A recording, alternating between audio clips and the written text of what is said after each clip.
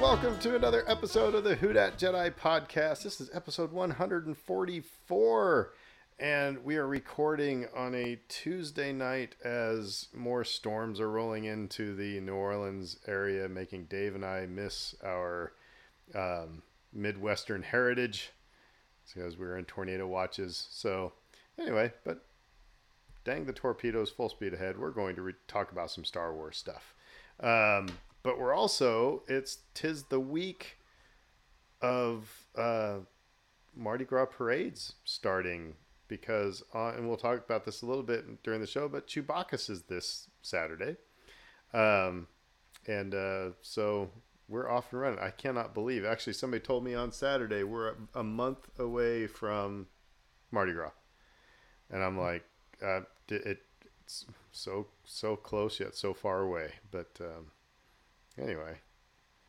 Well, and one of the fun things about it is that it feels like it takes forever to get here and then it just flies. So you're like waiting for it, waiting for it, waiting for it. And then next thing you know, everywhere there you go, there's a parade, a ball, Mardi Gras Indians. It's like you get all the Mardi Gras in one So chunk and then you're done. none of us have been training for it. I have been a little bit with my gigs that have been going until 1 a.m. So, and then the dog waking me up at 6. So I've been training a little bit, but yeah.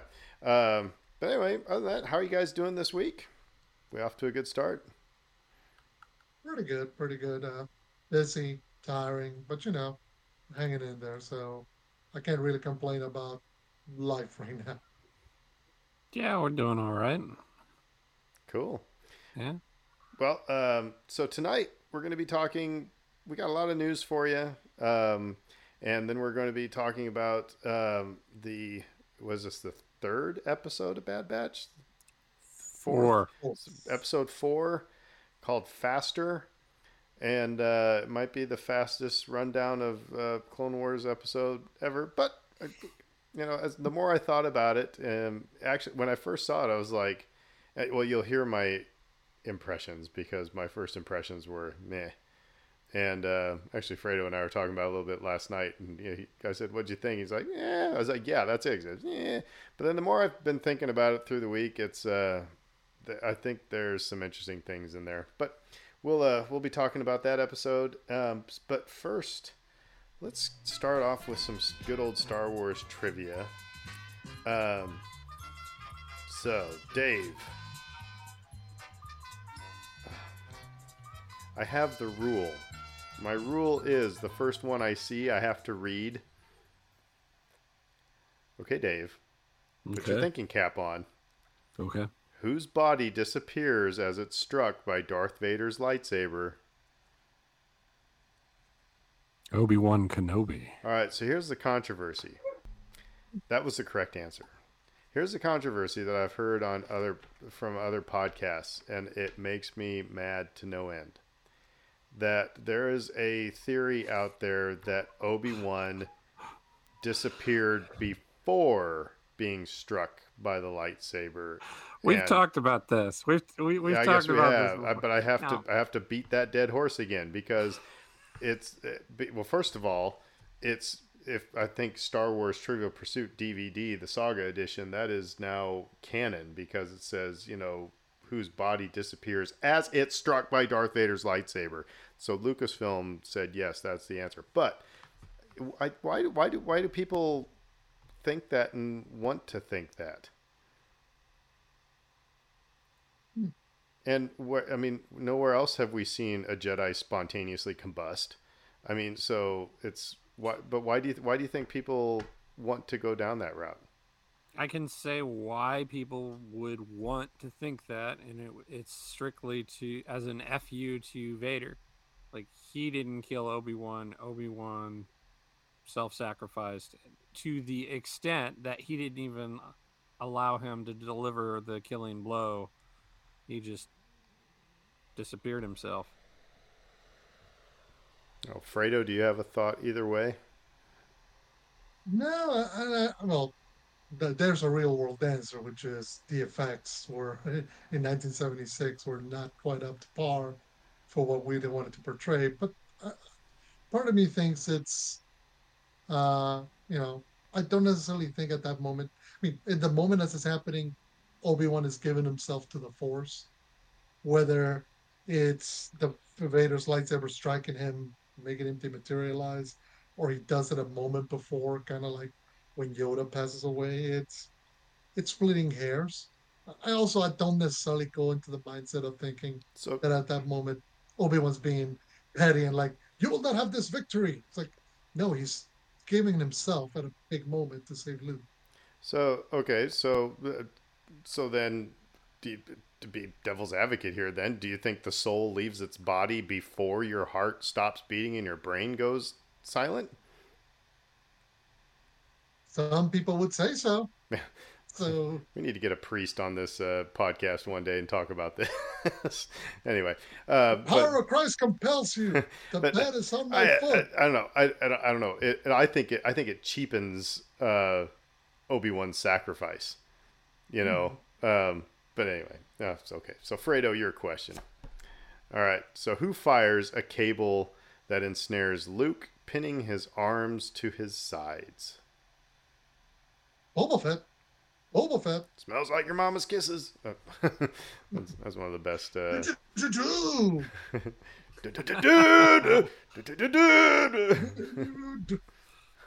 I'm totally meant to fall down here. Hey, you made me drink my spill.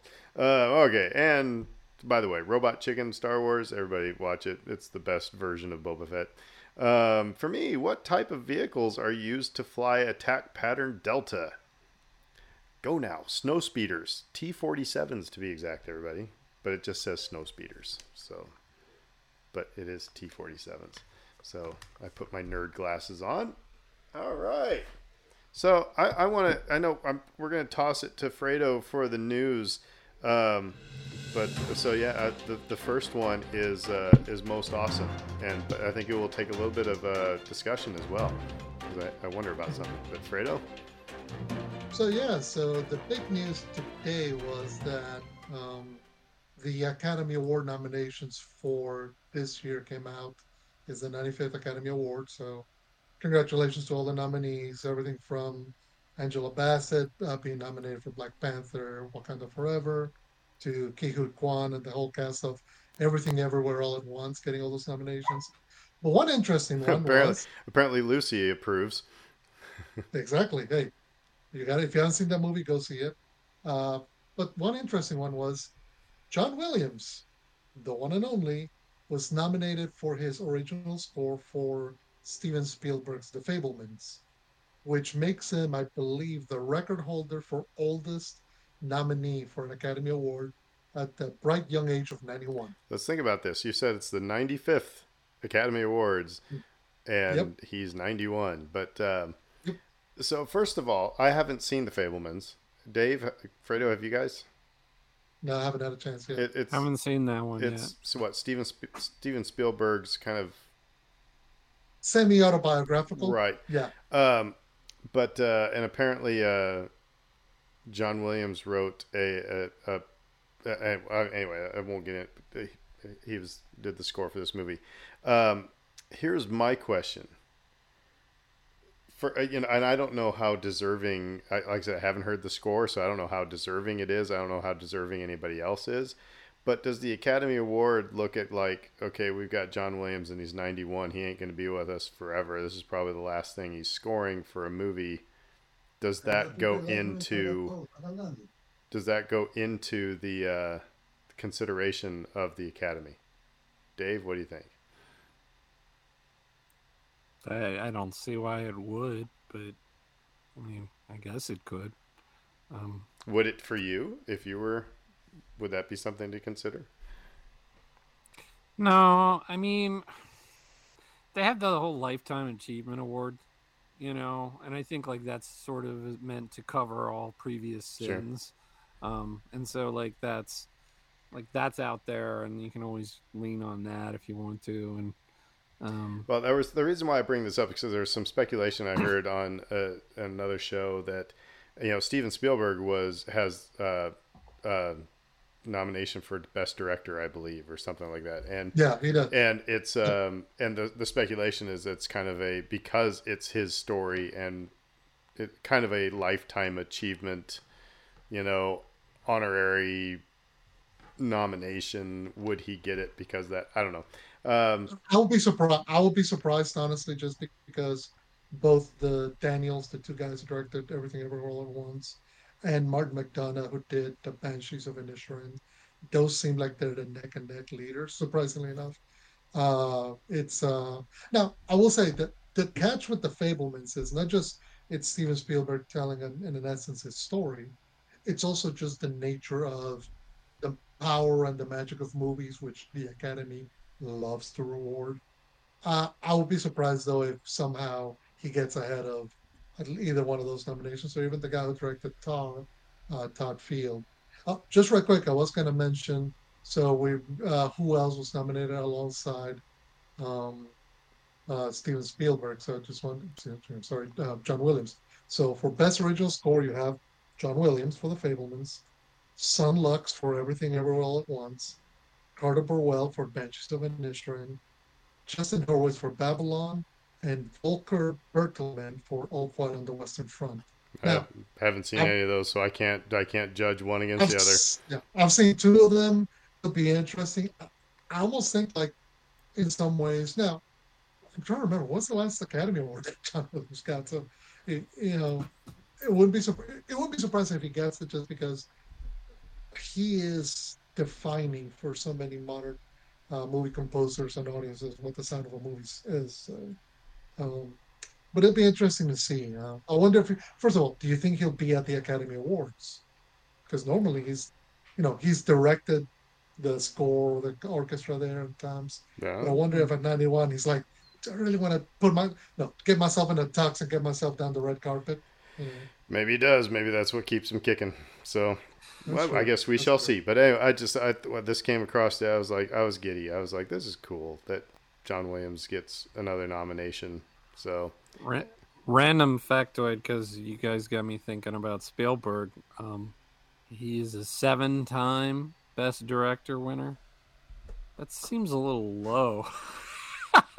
Well, it's interesting because the kind of movies that we would think he would get nominated for, he wasn't really racking nominations till the 90s, when Schindler's List came out and he won for that. And then he famously got snubbed for the best director for when Shakespeare in Love beat Saving Private Ryan. But it's Is always he? surprising when, He's a 3-time winner. I said 7 yeah, time, like only 3 actually. Like he won for Schindler's List, Best Picture and Best Director, and then he won Best Director for Saving Private Ryan. mhm. Okay, so That's yeah, he won it. that. That's it. Yeah, I mean, when you consider the kind of movies he's made in the last 20 years, stuff like Munich and Catch Me If You Can, and you start thinking, wow, and Lincoln, which I believe he also got nominated for. Yeah. But I also think in some ways part of the problem for Spielberg is he's a known quantity. He's Spielberg. that's the thing I was just It's going to almost like say. I will say this, Dave. And it was going to be my question, because the two that you said he won for, Saving Private Ryan and Schindler's List, are like no other Spielberg movie that you've ever seen. It's not like Raiders. It's not like Close Encounters. It's not like Jaws. So if you have, I'm not calling Steven Spielberg a one trick pony by any stretch of the imagination, but you have your style. And once your style is out there and it's like, okay, it's the same style, there's nothing innovative here, so maybe it doesn't warrant the award, but then all of a sudden, boom, Schindler's List, and it's like, and then Saving Private Ryan, same thing. It's like, it's like, wow, so maybe there's something to that, because it's like, as when I was when I was getting my undergrad in music, I mean, you heard that with composers all the time. It's like, so the composers that were really thought highly of, none of their pieces sounded the same. The ones that got ridiculed, it was like, oh, here's another Jim Swearingen, composition, because it was formulaic and it was the same thing. And I'm not saying that is Steven Spielberg in the least bit, but I'm wondering if the Academy looks at it that way. It's like, it's a Steven Spielberg film, but then all of a sudden one of these other ones pop up, and I'm just going to keep rambling because Fredo wants to say something. You guys can't see this. I'm just going to keep saying yeah, stuff. And he keeps talking. So no, actually, because I was going to go to support your point, and the comparison I wanted to make was actually Bill Belichick, where the New England Patriots win 10, 11 games every year, and he's almost never talked about as Coach of the Year candidate because it's just that's what's expected for him and his team versus say a coach in Denver or a coach in Houston wins 8 games and all of a sudden everybody's like greatest coaching job ever. So well, if Bill Belichick starts winning again, maybe he'll get Coach of the Year. So anyway, all right. So good on you, John Williams. Good luck, and so cool. Yeah, next bit of news then, just right quick. This one's kind of more of it'll be interesting because it's funny. A number of actors have been doing the interview rounds at Sundance, and one of them was Daisy Ridley. So I started talking to her about her time at Star Wars, what was her experience like, what it was like with working with little known actor Harrison Ford, and along the way the question pops up: Hey, would you be interested in coming back to Star Wars, coming back to the character of Rey? And she gave And the her most answer was, honest answer ever. Go ahead. quote, I mean, I'm open to a phone call. Uh, so I'm looking for employment. There you End go. quote. And I'm not disparaging her, but thank you for giving an honest answer, Daisy. It's like yeah, ring the phone. I don't have work. It's like yeah. So I mean, and for a lot of actors, I mean, we know we've heard it from everybody from Oscar Isaac to John Boyega. Everybody's experience is a little bit different when they make these big blockbuster tentpole movies. But at the same time, you're also, if in some ways you're typecast by them, it's a shame to then not turn around and go, well, if I'm going to be stuck with this, might as well be earning out of it, be actually making money out of it. it'd be Because it interesting. sucks to be like, I'm Ray, but I'm not making money for being Ray. Well, it'd be interesting to see what kind of story somebody would write that would be of interest. Because honestly, for a Rey centric story, seeing her heading up the Jedi Council isn't instantaneously like ringing my bell. Now, if it was a Last Jedi type of fallen hero type thing, but then she kind of went through that conflict already in the sequel trilogy. So I'm just saying I think it's a difficult needle to thread to find, because I would love to see more of Rey, but it's like, how do you do it and continue the Star Wars story without it, Would it be interesting maybe if, because we've already established Rey is the last Jedi, she's, going to try to build the Jedi Order. If you could bring, say, Force Ghost Luke Skywalker along for the ride to do something like a Disney Plus, like a miniseries. The You don't buddy have to cop. de-age it's him. like BJ and the Bear with Ghost Luke. She could be like Kane from Kung Fu. Here you go. Here's the new Star Wars Disney Plus show. It's called Sidekicks, and you get Harrison Ford and Jonas to do. Han Solo and Chewbacca are sitting there, and then in walks R2 and 3PO, and then in walks Rey and Ghost Luke. We could have, like I said, call it Sidekicks. But anyway, I just appreciate that she gave an honest answer that I've always talked about. It's like, and actually. Oscar Isaac gave kind of an honest answer way back when he said, when I need a new house, I will. It's like, thank you for telling that honest answer as well. But like I said, I just wonder, that's the types of things, like what kind of story, because you just don't want to have a Rey Disney Plus thing or a Rey movie just for a Rey movie. And by the way, I mean any character. It's like, what story do you have to tell? And they've always surprised me. So, anyway. I mean, it could the television series that we've seen recent link kind of point a direction that you could pretty easily go, where it's not the main story, It could be but the reestablishment of the Jedi Order or something like that, you know. hmm So yeah, man.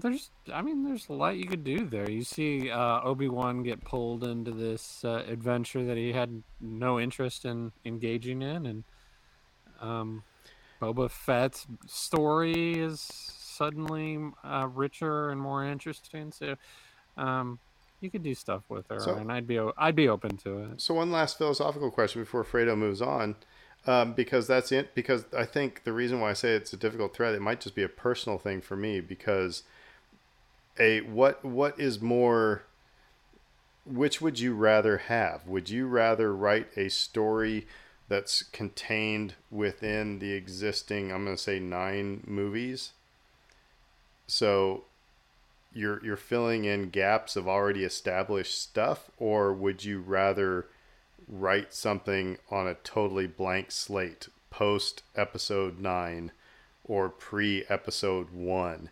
You know what I mean? I would think that the latter would make me hyperventilate a little bit, because like, where do I go? What do I do? You know, and now creatives would be like, yes, give me a blank slate, I'm off and running. But if you have, you know, things established already, like for example, the Obi-Wan series might be a little, and it might be, I'm going to use air quotes, a little bit easier to write, because you have those parameters around you of what's already been said and how you need to bridge those elements. Um, I would think writing a Rey story post episode 9 or a Finn story, you know, would be, like I said, give me the vapors. So Yeah, it'll be interesting because you I so far the end of the story, as we know, is the Rise of Skywalker. You know, that final shot from that episode 9 is the furthest we're going into the timeline. So it'll be interesting to see if there's any interest in pushing that forward, as opposed to keep doing stuff either in between or into the past. But we'll see. anyway, Uh, Speaking of Disney Plus, uh, StarWars.com officially announced today the 6 directors who have directed the season 3 of The Mandalorian. So we got 3 who are returning: Rick Famuyiwa, Bryce Dallas Howard, and Carl Weathers. And I think Carl Weathers might be directing the episode where we go back to his planet. And then alongside with them, we have 3 newcomers: Lee Isaac Chung, who directed the Academy Award nominated Minari. We have Rachel Morrison, who just came out of working on Black Panther 2. And then we have Peter Ramsey, who's one of the directors of Spider-Man Into the Spider-Verse. So it's interesting that they're branching out. You know, Minari was such a serious drama movie, whereas Into the Spider-Verse was just color and candy and excitement and fun. So so it's so I mean, this is further down in our agenda, but maybe this might be a good place to talk about it. yeah, Is that because I really have no opinion on the directors. I like the 3 that have done Mandalorian stuff. I like it fine. Bryce Dallas Howard, I think we said in last season that it was like, holy crapola, she's doing an awesome job, and we should give her own movie. But the trailer dropped during the Bucks Cowboys game, the new trailer for Mando season 3. So was there anything in there that what do you guys think? Was there anything in there that made you lean in a little bit more? I will tell you mine. I'm happy to see all the Mandalorians, that we're starting to tell the Mandalorian story a little bit more. So I'm kind of pumped for that. Yeah, yeah. I would agree with that. And I think that was pretty obvious that was the direction we were going to go.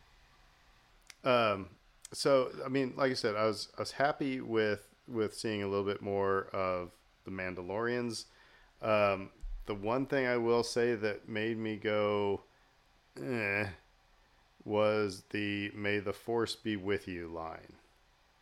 And I know we got Force yielding, Grogu in there, but I don't know that line from what's her name, the Billy Mo. yeah, it like I said, that was Mo. just one that made me go, that maybe is not one for the trailer. Put it in the episode, fine, but maybe not one for the trailer.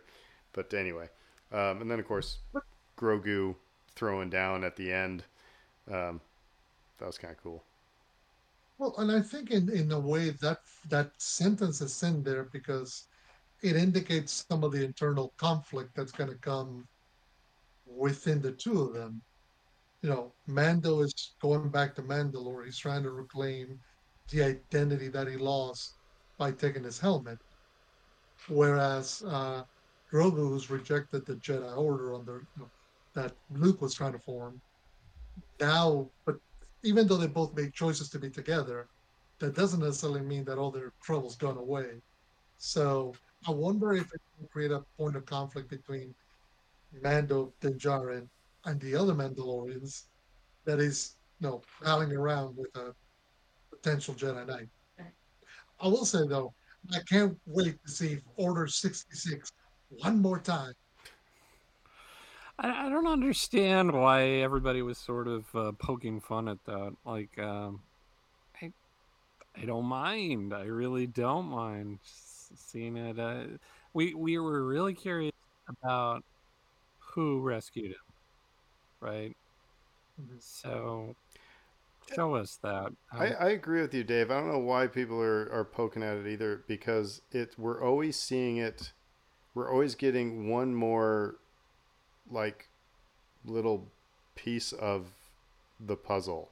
What we saw in episode 3, which apparently some people think that's the definitive and that's what it is. But then to the way that it has been portrayed in for example, the Clone Wars, where you see how Ahsoka gets out of that, when the part with Grogu, as long as it is from a different angle, from a different in a different Point of view. situation. I was trying not to say that. May the force be with you. But in a different situation, I'm good with it.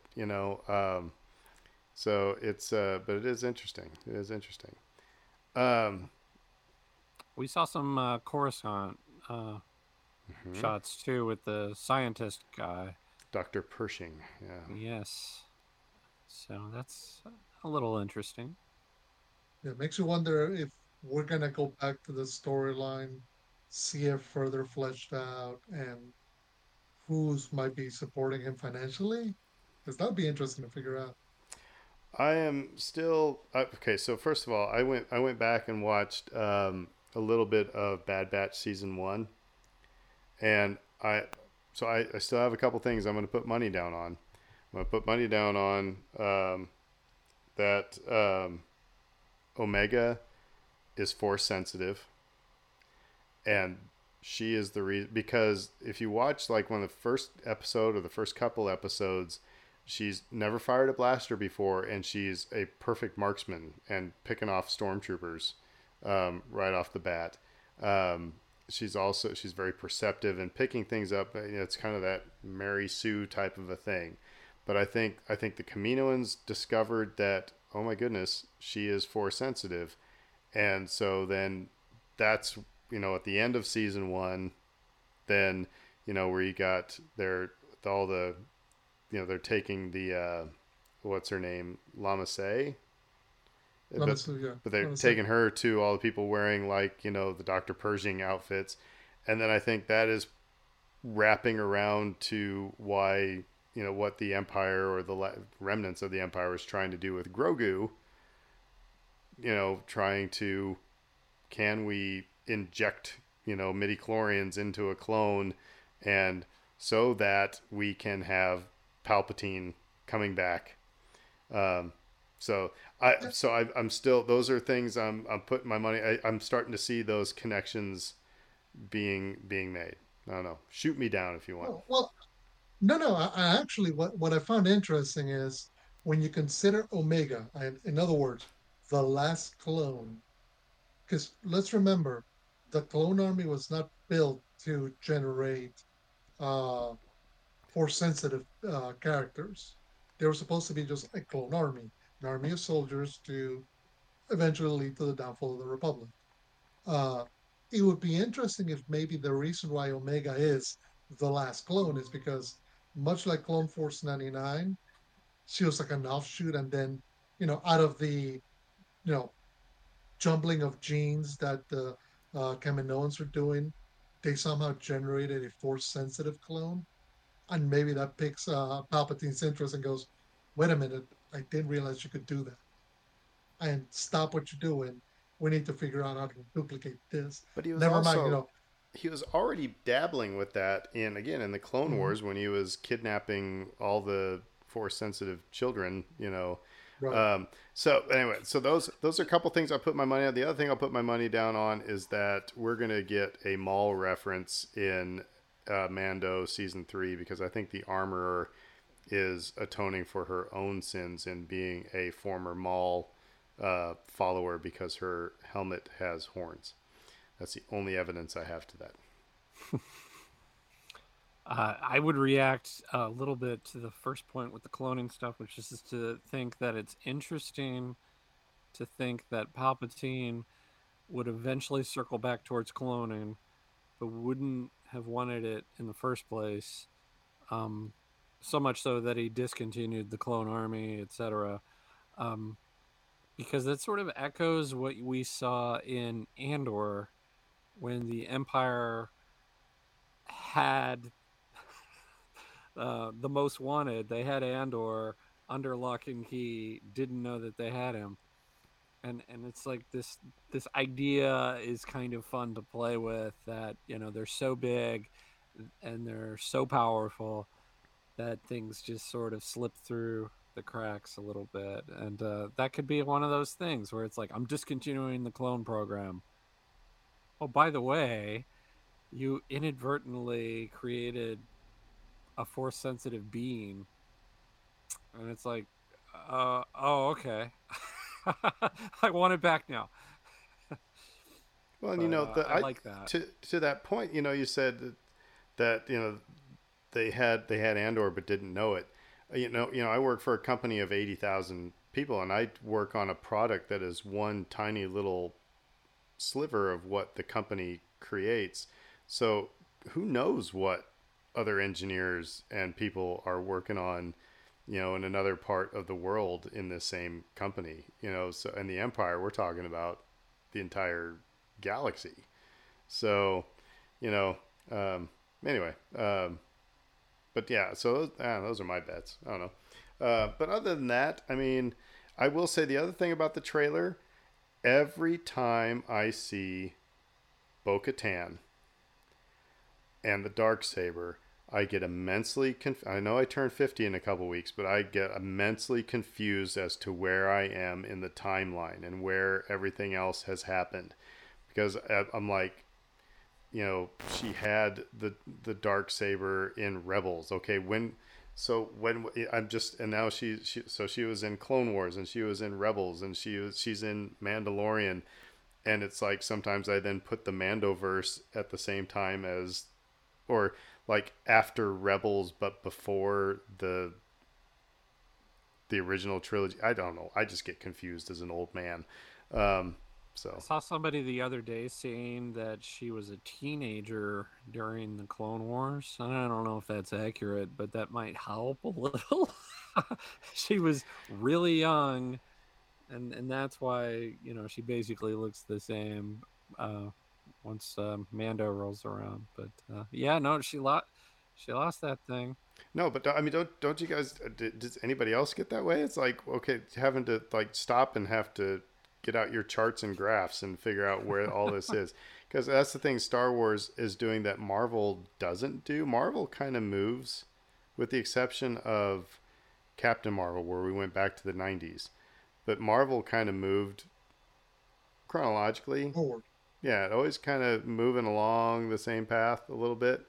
Um, now with Star Wars, we're bouncing around all over the place. So I can understand maybe if some people are getting frustrated. And Yeah, because we're talking, I mean, Andor takes place right before the rebellion, as the rebellion's starting.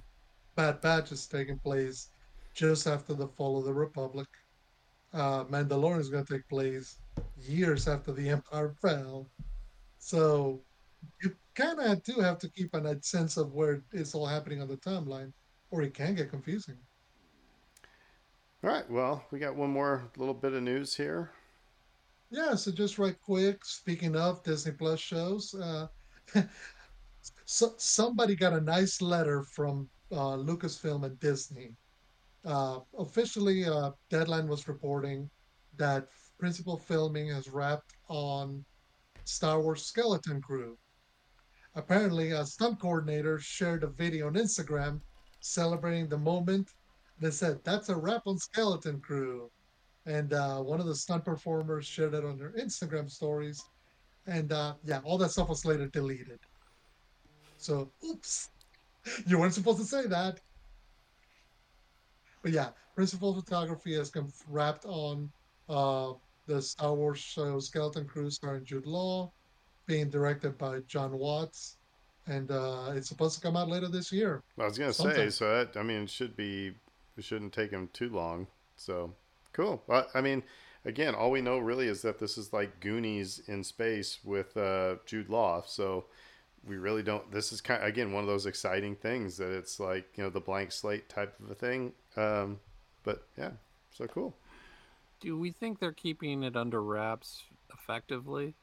Because I've seen a lot of rumblings that it's incredible, and a lot of rumblings that it's nearly getting canceled and it's a dumpster fire and terrible and all these things. Um, my takeaway is that no one knows, and they've got it under wraps.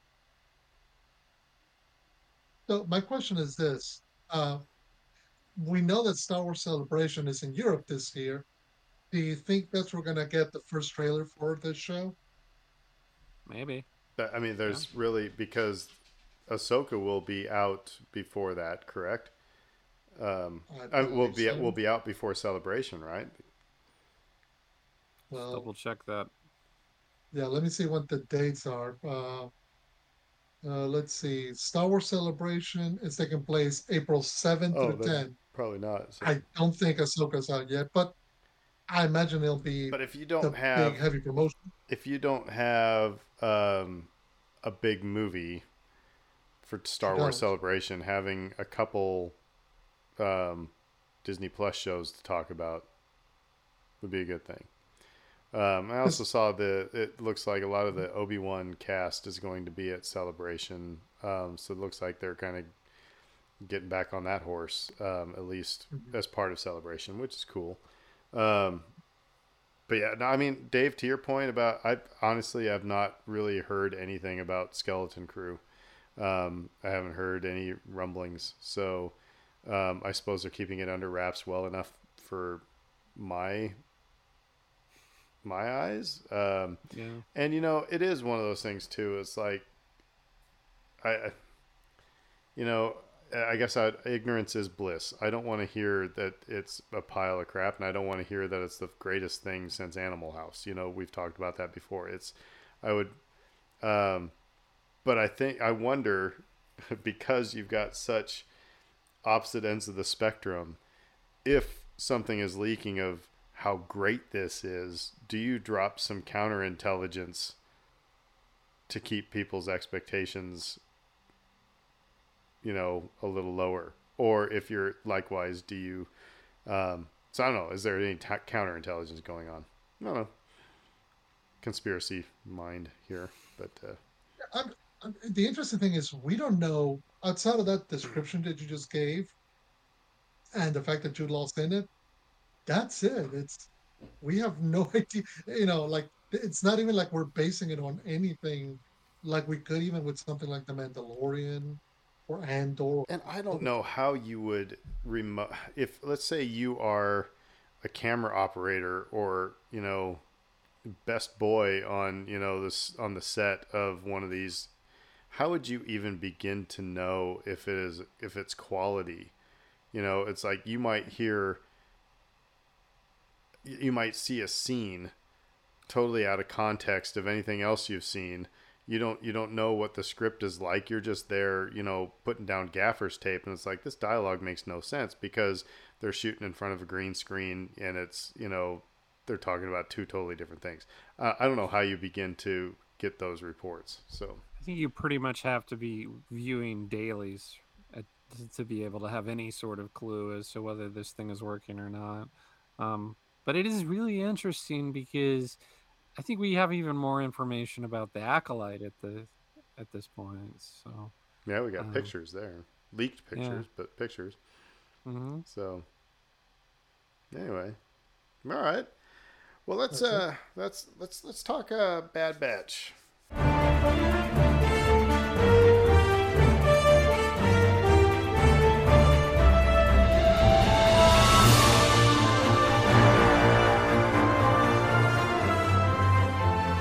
Episode 4, Faster. Aaron's initial thoughts. I was like, seriously, we're watching the pod race from episode 1. And on one hand, I was like, well, that's kind of cool. And on the other hand, I was like, well, that's kind of lazy. Then I was sitting there wondering, it's like, what is the whole purpose of this thing? And that's what I've gotten to think about a little bit. I think overall, these little these little vignettes that we're getting, like this was a tech centric show, like, Fredo, you were mentioning, last week was very much a Crosshair. The week before that, I suppose we had kind of the whole crew, but I think they're starting to set up how each one is going to separate from the group. And so I think that's one of the reasons for this episode is to give you start thinking about tech. Tech ain't going to be around. What would tech be doing other than bad batching? And the other element I think that was being laid down here, and it just comes from it's hit across the face at the very end, where whoever the dude is we're doing a bet with lays the groundwork that Sid's gonna bite you in the butt, that Sid can't be trusted, and that they've really started to become they're letting their guard down with Sid, I think is what we're seeing there, because it's become comfortable. I mean, other than that, it was just kind of a meh episode for me. I don't know. Dave, what'd you think? Yeah. you just summed it up. Yeah, I get the obvious Phantom Menace comparisons, and yeah, it's kind of fun. Do I need it? Maybe not. So, okay, and I'm going to pause you there for a second, and let's talk about this a little bit. It was interesting watching. I don't know if you guys watched the Friends reunion, like what was it like last year, and they were interviewing the creators of the show, and they said some episodes, because of budget, because you're allocating the budget for the entire season, some episodes we had to do that were just in Monica's apartment. It was only in one locale, so we just had to have like 2 cameras and a smaller crew and stuff like that. So, I think it can be fair for people to call something a filler episode, because it's like we're doing how many episodes this season? Is it about 18, 20 or something like that? Anyway, but you have so many episodes, but are you going to spend the same amount on each 16? Are you going to spend the same amount? Are you going to spend a 16th of your budget for each episode, or are you going to spend, a larger percentage for this one, and then for this tech episode, let's fewer characters, so that means fewer things we have to animate. We can bang some stuff out quicker. Um, so, and again, the only thing we really need to get done in this episode is to let people know that Tech is thinking that he can be a race car driver and that Sid can't be trusted. That's all we need to get across. What's interesting is that it's a very action heavy episode, even though the plot's very simple.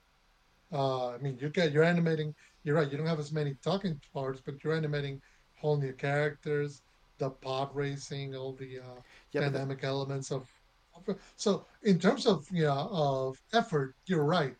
This isn't as labor intensive for the writers, or even say the cast, but it's labor intensive for the animators.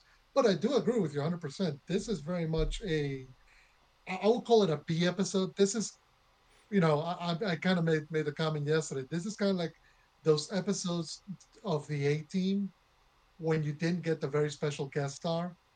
So you just kind of, okay, they're taking on C list enemies and they're gonna sort it out in less, in a couple of commercial breaks. But It's it's it's more about the fun.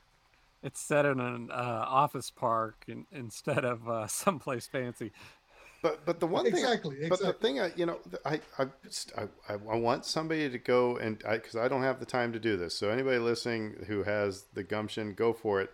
Um, I want somebody to analyze shots from the pod race in episode 1 and the race that we had in this episode. Because have you ever seen, like Disney used to do this? It's like um, Jungle Book, the old cartoon, not the John Favreau live action thing, but Jungle Book, and then there's another Disney movie. I want to say it might be Sword in the Stone, or it's anyway. Two Robin Hood. Robin Hood made, yes, it was Robin Hood. Yes, Robin Hood and Jungle Book. It's like the exact same animation. All they did was just like, you know, it's I don't know how they did, but they just kind of superimposed stuff over the top of it, so it made their work far easier. So then, okay, so you take the pod race, or you take even footage from like the video game, for crying out loud, and then can you just over the top of Animatics. that, you know, over the top of that, just make things look Clone Wars ish, and you got your race. No, because I'm thinking right now, there was that wide open room with the jumps that diverted into the three tunnels. And now thinking about the way of that room laid out, it feels very similar to the room in the very first episode of Bad Batch, where they had to go in and battle against the battle droids and they hone their craft. When they had to test themselves out in front of Tarkin. Yeah.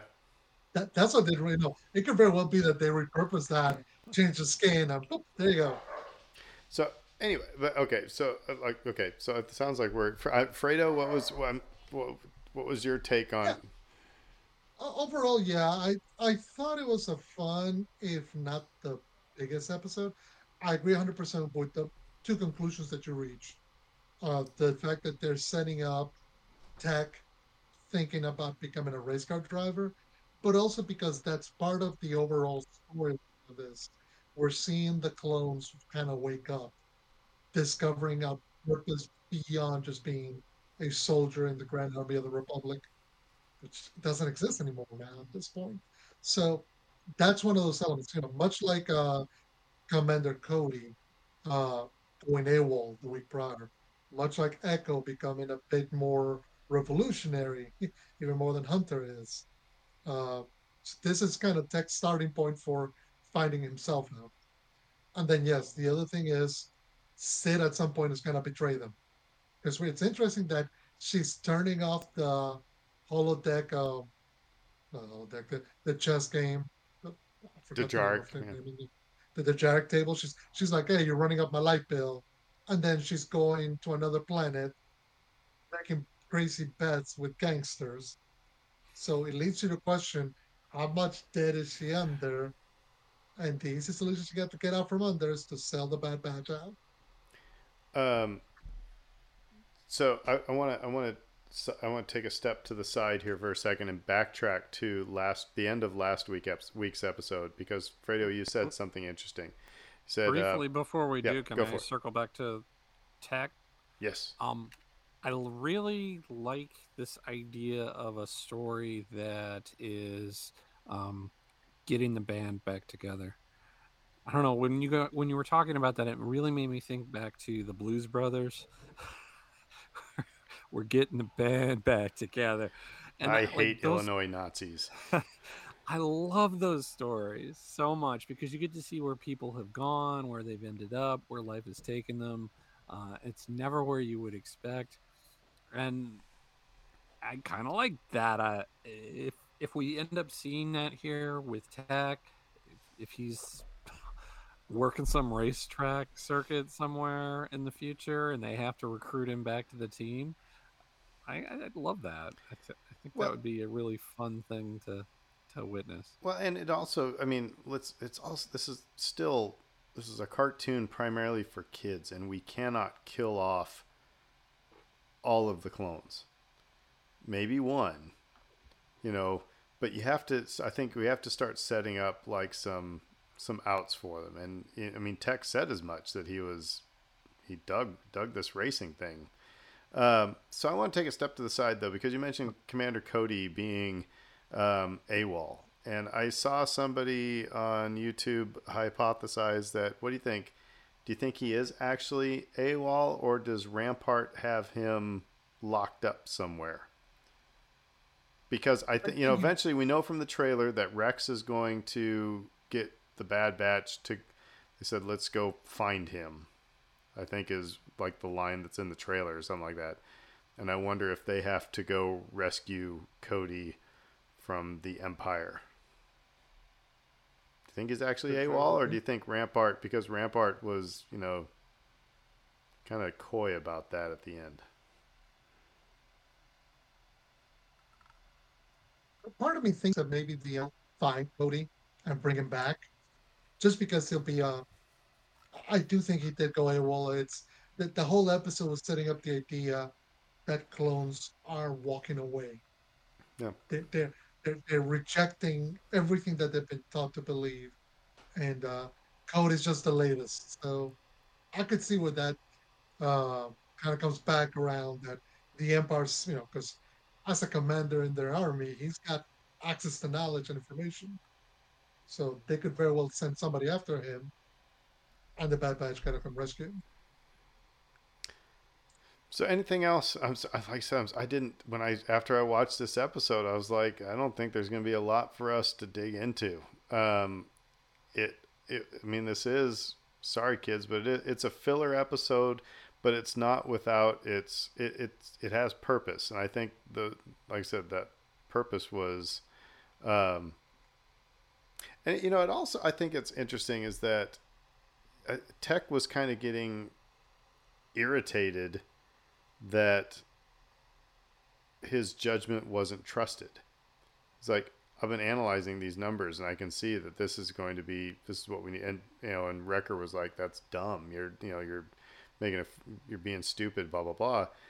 And you could see he got kind of annoyed a little bit. So, yeah, I think it was setting up his exit. But like I said, he's always been, I mean, he's the nerdy kid in the group, the kid that probably gets picked on and taken advantage of because he is the smartest kid in the group. So The other thing I kind of found interesting in the episode is the growing assertiveness of Omega, because she's the one who goes the double or nothing with the gangster. It's not Tech, it's not Wrecker. She's the one saying, "Okay, no, we gotta help. We gotta figure this way out." So okay, fine, let's go again. And she's the one who propositions the idea of doing another race. So I find it interesting that they're finding little ways of explaining how she's growing around, brothers, but in a different way. Yeah, yeah, she's very assertive at this point. Um, I think we're going to see that play out. I think we're going to see this fracturing continue to occur. We've seen it with other characters, not just Tech, but um, Echo and Hunter is kind of the wool is over his eyes a little bit at this point. The people don't really trust his leadership. So, And I do recommend, if you guys haven't done it, and the people listening here, I would recommend don't go back and you don't have to watch the entire season, but it has really helped me remember where we've came from by going back and just watching the first 4 episodes of the first season.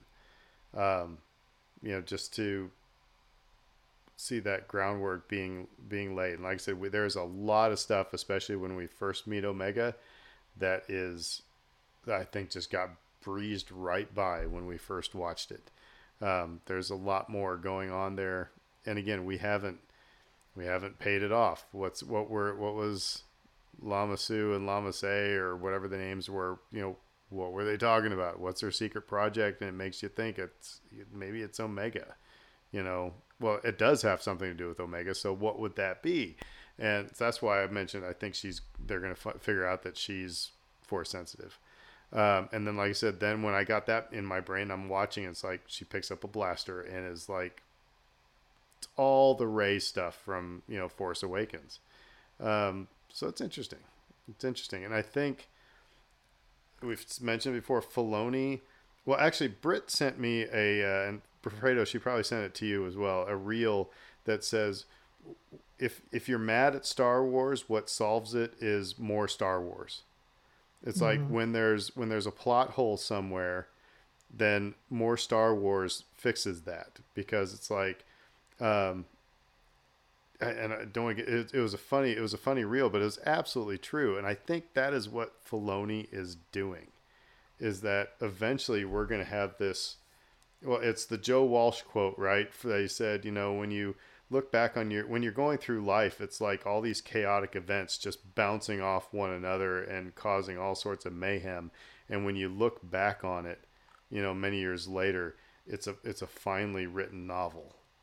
And I think that's what Filoni is doing, is he's filling in these holes in these different mediums. And eventually we're going to look back and we're going to see this fully fleshed out story.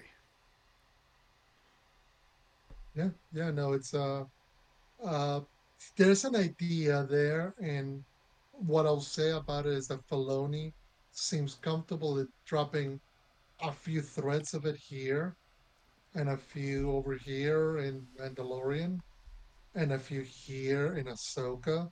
So the final how it all looks may take a while to come together, but he might have a plan in terms of how it all's going to come I together. think he hands down does, and that's the thing I don't think that anybody beyond nerds like us are talking about, is Filoni now knows more about Star Wars than George Lucas.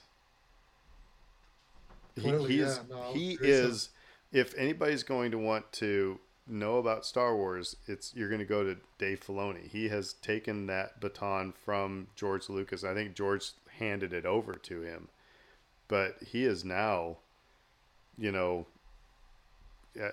he's created more Star Wars than George Lucas has, really. Yeah, yeah, and in some ways he's embraced that role as kind of being the Star Wars head honcho, the- that knows all the lore. No, because it's the role that he seems to be got groomed for by George. He got trained to be the heir of the lore of Star Wars. So But he's in a very, what's the word I'm looking for? He's not flamboyant about it.